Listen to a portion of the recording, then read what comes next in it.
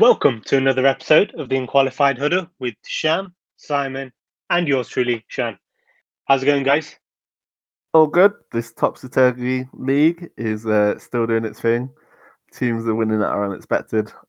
It's making this playoff picture really murky. It's making just the season really murky, to be honest. It's made the season more exciting. It's probably one of the hardest seasons to predict a winner. Looking at our predictions, we always struggle to even just get over 500. So, yeah, when you look at it that way, if you're a neutral, this is the type of NFL season you want. So many close games to get into. I think we should just go straight into it.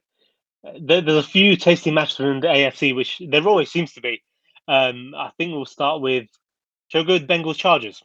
We all had the Bengals this weekend, and they just got blown up. This was a surprising result for me. This was not expected at all. More so, like, you always know the Chargers are a good team. Like they always have the ability. Always have the players. But this Bengals team is meant to be in form. But it's kind of like what I was saying to you the other week about the Bengals and them going for the playoff run. I don't trust they have the experience. And this is an image that showed it, where they just, even though they had a good game, the mistakes in the game is what cost them. I think it was 2 interceptions that Burrows threw. He also committed a fumble. I think Mixon did a fumble as well. He did. So, it's the 2 fumbles, 2 picks. You're giving the ball away 4 times to the other defense. You can't do that and win a game, to be honest. Both of these teams are streaky, and that's what we always thought, though. Like the Chargers have been streaky all season. So the Bengals, obviously, we didn't expect this type of game, but this game, should I say, also followed that trend. You had the Chargers taking a 24-0 lead, the Bengals then scoring 22 unanswered to make it 24-22. Then the Chargers go on a 17-0 run. It's kind of what we have seen from these two teams all season, where you just don't know what you're going to get. Usually more positives than negatives. But they are young quarterbacks, and their teams are finding their true footing. It's just good for them, though. Like I said, this Bengals team, which I really like, and I think another year or two they're going to be a real powerhouse in the NFL. However, the experience is showing that it's not there.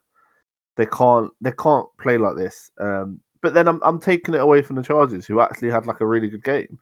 So I can't really say that. They started using Mike Williams properly again, letting him run downfield. Some of those bigger games, using Keenan Allen as that possession type receiver, and letting Eckler do his little thing. Other than the fumbles by Eckler, which other was painful. I mean, you're that good player. You can get away with fumbles now and then. I mean, they're not really running the ball well, but Justin Herbert's such a good deep ball thrower. It's incredible. And the team, if you look at the stats, when the Chargers have won, it's when Mike Williams does well. And again, he had an over 100-yard receiving game here. He's been a key factor for them this year. And you can't understate how good he's been for that team. Well, my thing is, like, Burrow and Herbert, none of us are questioning that they're franchise quarterbacks, right? We all agree that they're the future of the league. Absolutely, yeah. But they've just shown a bit of inconsistency, particularly this year. And see, Zach Taylor, he had heat coming into the year. Chargers coaching staff have said, "Oh yeah, I'm not happy with them." And I think it's a bit of everything. I don't think they have the right structure in place to become a powerhouse. They have the talent and really good skill position players, but I don't know what the ceiling is for these teams with the current setup, at least.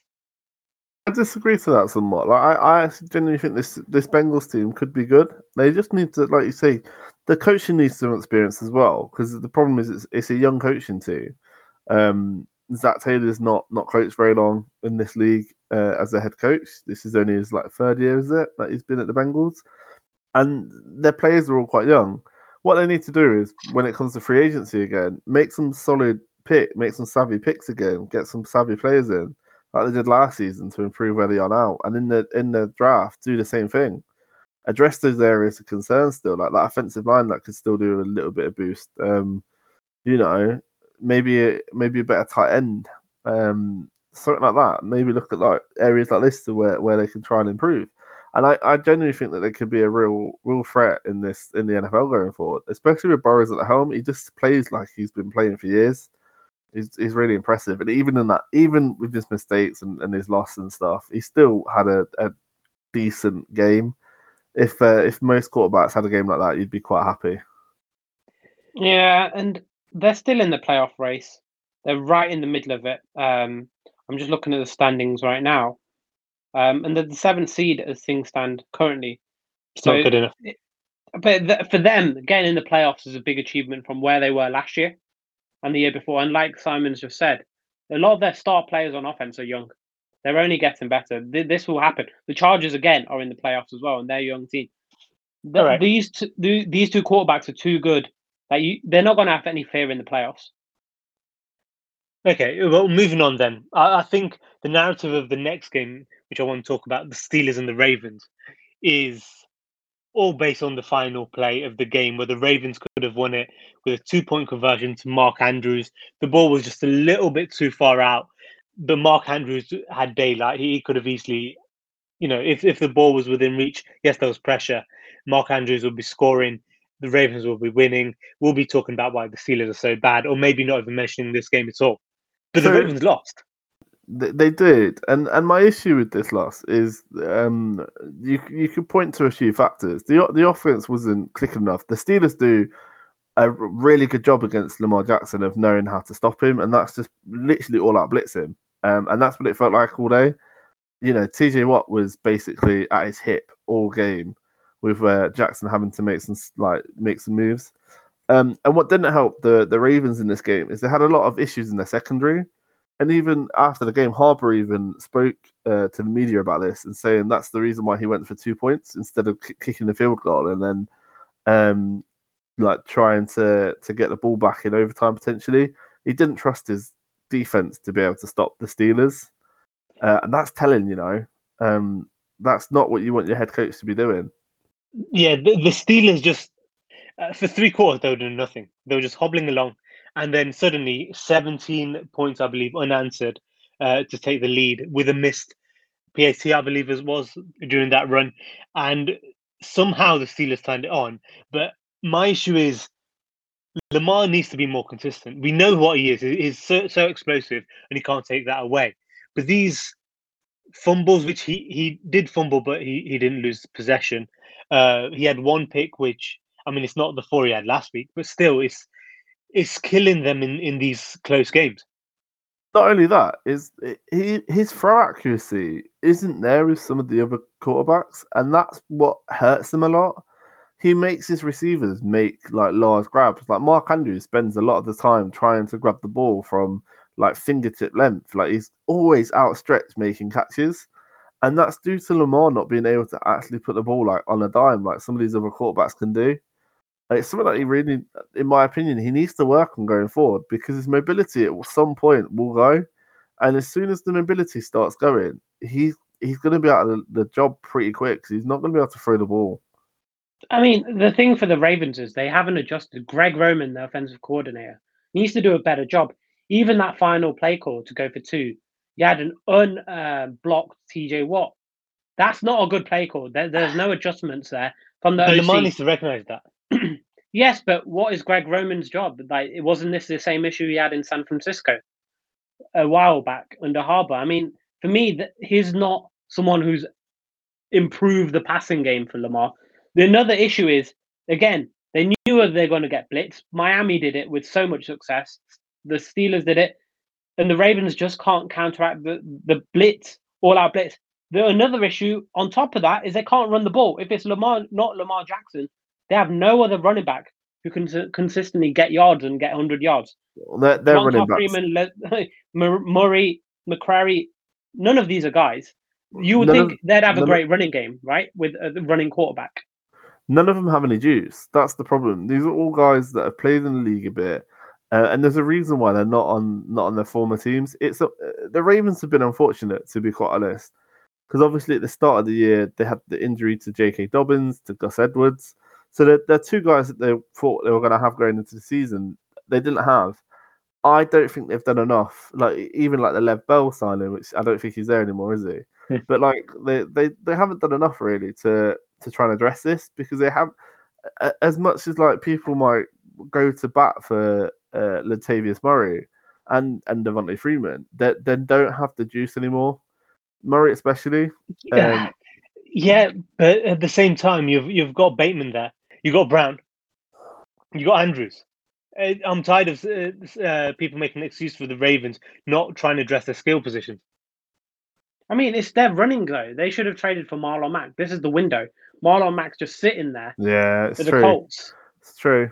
They had potential to be able to get a better running back in.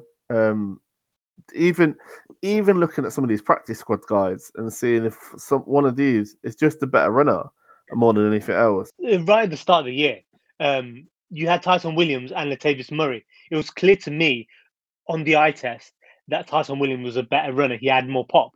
But they just phased him out and got Devonta Freeman, Lev Bell, Latavius Murray, and then just gave him the workload. This is what I mean. They keep trying to use these guys that have been around the league for a long time.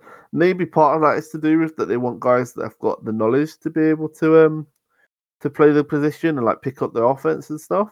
But at the end of the day, the guys don't have the legs anymore to play running back. It's as simple as that. Right, when I watched some of the clips of Devontae Freeman yesterday, all he did was run sideways.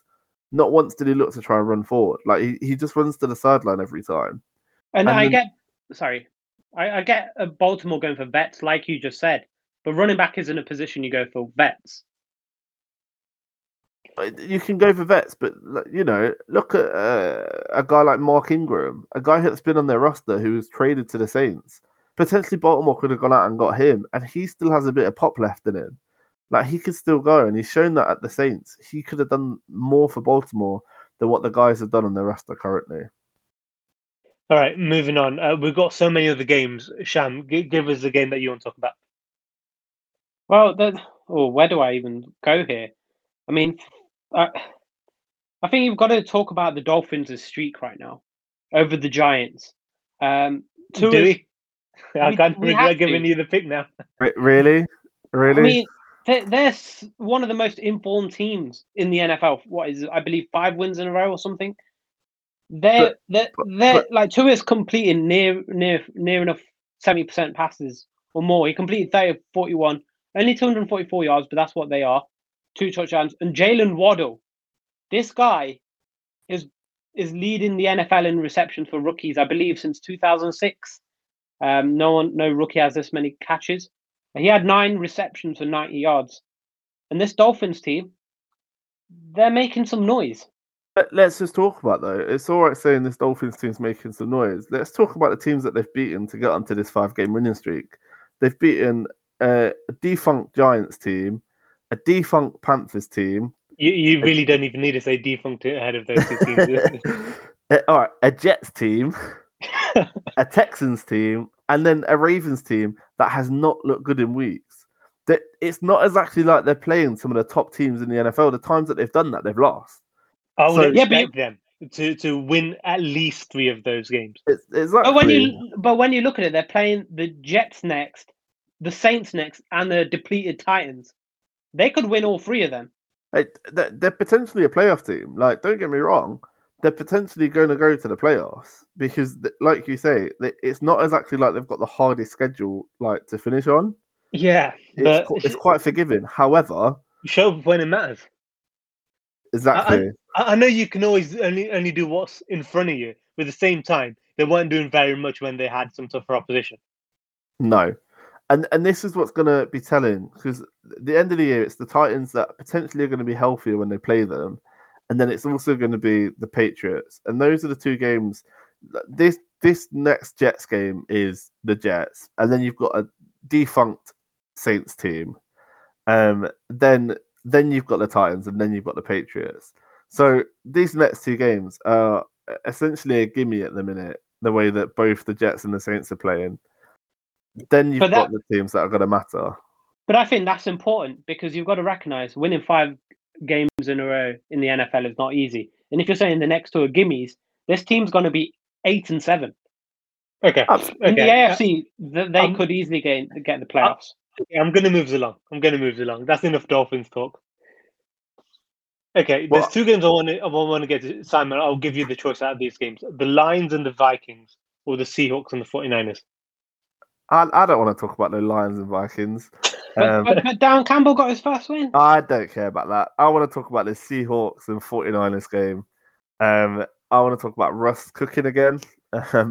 Showing up. Well, not even Russ cooking. The special teams showed up and did a bit. And I just want to talk about this 49ers team more than anything, to be honest. Without Debo in, without some of their defensive players like Fred Warner and stuff like that, this team isn't the same team. Garoppolo, he does have his limitations, and this Seahawks game really shown that. Like I watched a bit of it, and like the times that I'm watching, it was in a position where it was like it's like third and 17 or something along those lines. He dumps it off to George Kittle for about a 7-yard gain, and it's kind of like, well, I'm not being funny. That's not getting you anything now, because now you're on 4th and 10. So and his 2 picks were awful, right in the middle of the field. I mean, they weren't good picks. And that's when I detach the coach from the quarterback. We know what Kyle Shanahan's system is. I know, Sham, you're not a fan of him, but we know that his system is very quarterback friendly. But Jimmy Garoppolo isn't. I don't know if he's able to or is just not willing to take risks. But this is on Jimmy though. Like you say, you have to detach the Shanahan stuff from this now. Yeah, because I agree. He has the option of throwing the ball down the field. Like he has the option of taking a risk, and he just doesn't take the risk. And then it really puts the 49ers in a detrimental place, because consistently they were just relying on their running game and like these dink and dunk plays, making enough yards for them to score points. And if not, Jimmy Garoppolo is not going to take a risk and put the ball downfield to try and go for like a receiver like 1-on-1 or something, or like try and get the ball in the middle. He just doesn't do it. In this game, he relied on Kittle. Kittle was a beast. But isn't this why they drafted Trey Lance? Someone who can play outside the scheme. Because this is what Jimmy G does. He just plays within it. But as long as the 49ers in the playoff race, they won't go to Trey Lance. No, they're winning games. You can't switch and just put your quarterback in just because they're winning games. And I really do prefer sitting a new rookie quarterback for a year before at least putting them in. And it's worked better in a lot of cases than throwing them straight into the fire. Like, look at Aaron Rodgers. He sat for a couple of years behind Brett Favre. Patrick Mahomes sat for a year behind Alex Smith. And look at him. His first year coming out of the blocks then, he was amazing. And people are like, this guy is amazing. And it's probably not all to do with him sitting for that year. But that's going to help massively than just being thrown into the fire of having to play in the NFL, which could be overwhelming for people because all the players you're playing against are at that elite level, which you're not used to at a college level. You're not used to just playing elite players in every position all the time. So I like it. However, if they do start losing more games now, you will see Trey Lance get put in. This is going to hurt Jimmy Garoppolo's trade value, though, if this continues coming into the end of the season. That's the main thing here for Jimmy G is people know who he is now. I mean, this is a season where he had to prove himself. He had a fire under his belly. He had someone he was looking over his shoulder and is really not delivering. So I think he's looked worse. He's looked worse than last year. He's a mediocre quarterback, and mediocre quarterbacks have a lot of value in the NFL. Are the Seahawks going to turn the tables? Are they going to make a run? No. Good. At least we're agreeing on that. The Seahawks are just historically good against this 49ers team.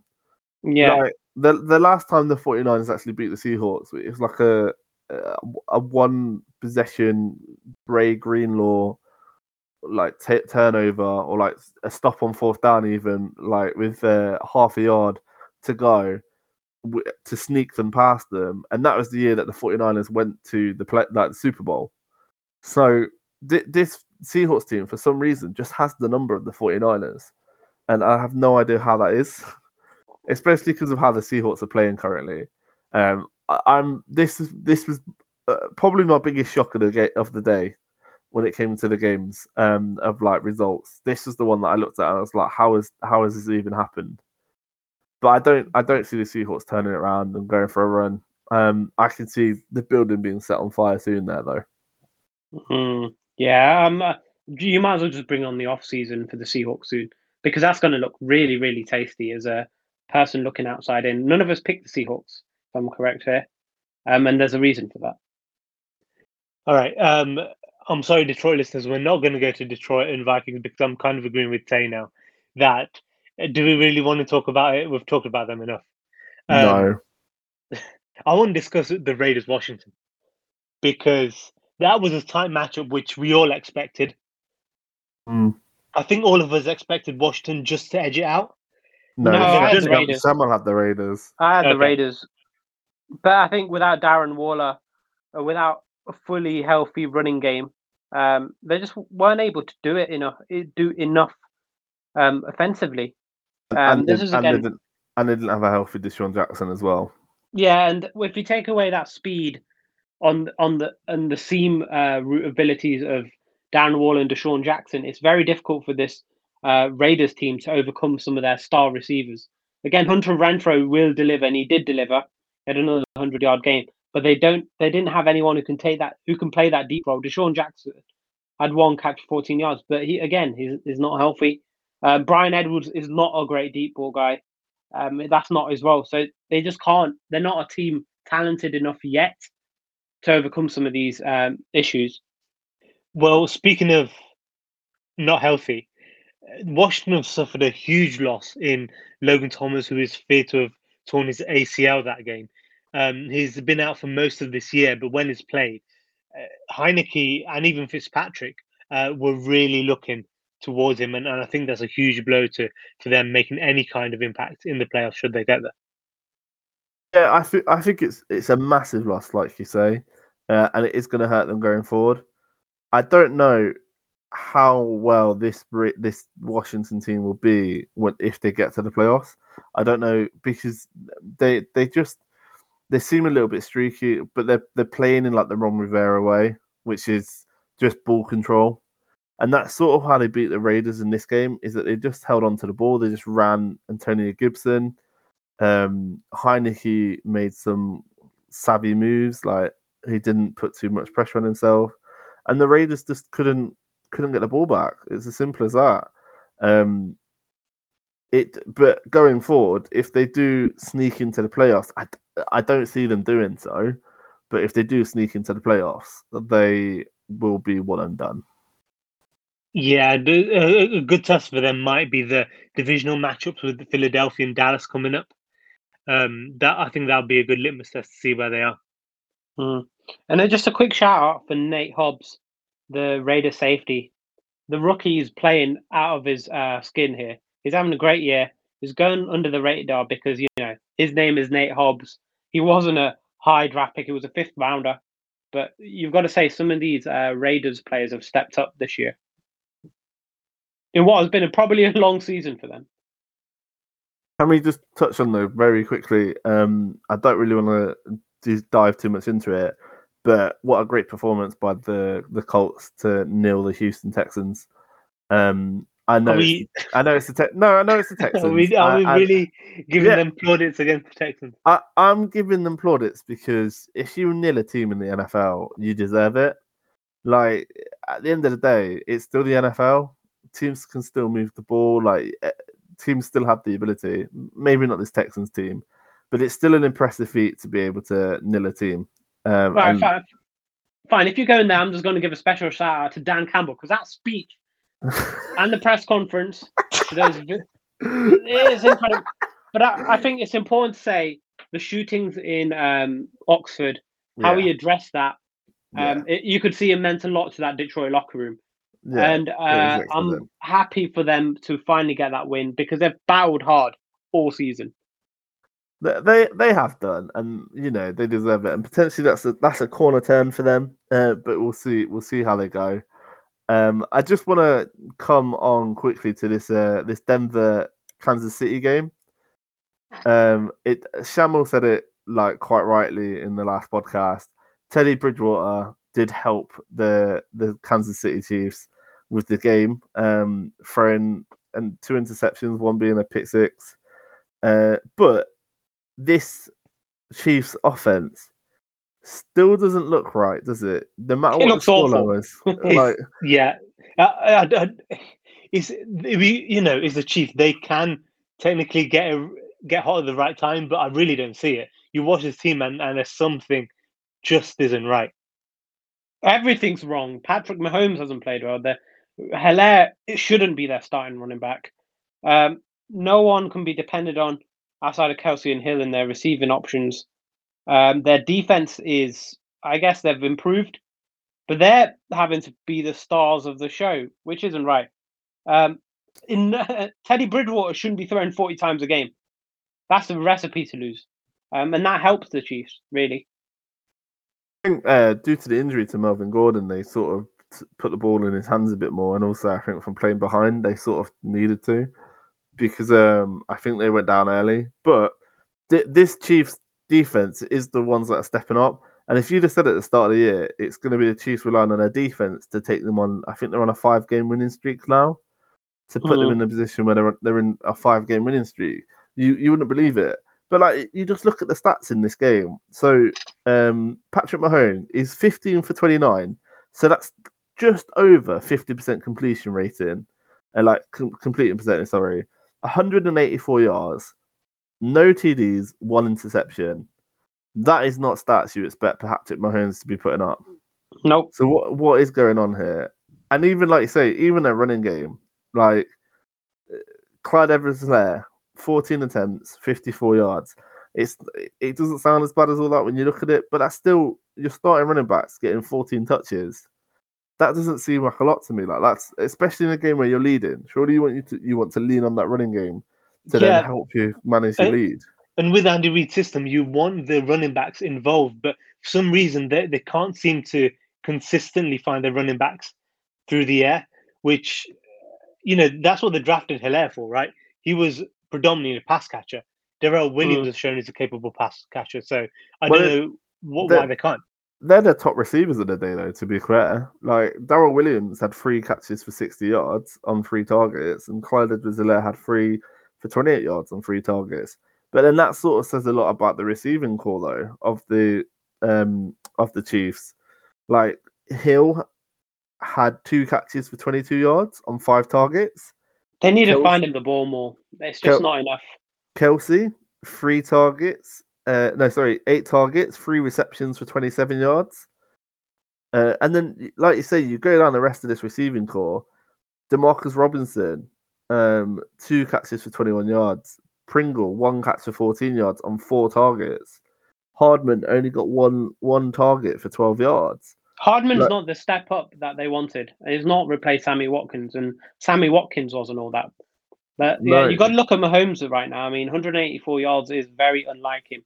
And a lot of the stats in this game favored the Broncos outside the turnovers and third down efficiency. Okay.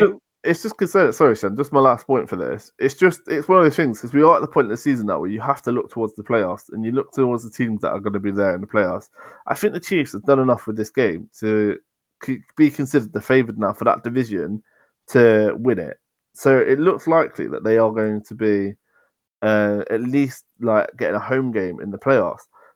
My big concern is, depending who they get in the playoffs, depending which of these AFC wild cards that they get, that they might just be like, again, one and done. They might not be able to keep up with them. Like, if they're having to play like the Bills or the Patriots or someone like that, or even like a Chargers on a good day, or the Colts, that, these aren't winnable games anymore. These are toss-up games. Whereas before, they were very favoured. They've got a lot of divisional games, and I don't even trust them against the Raiders next week. So yeah, they're one of the weaker teams in the AFC, or definitely a middling team.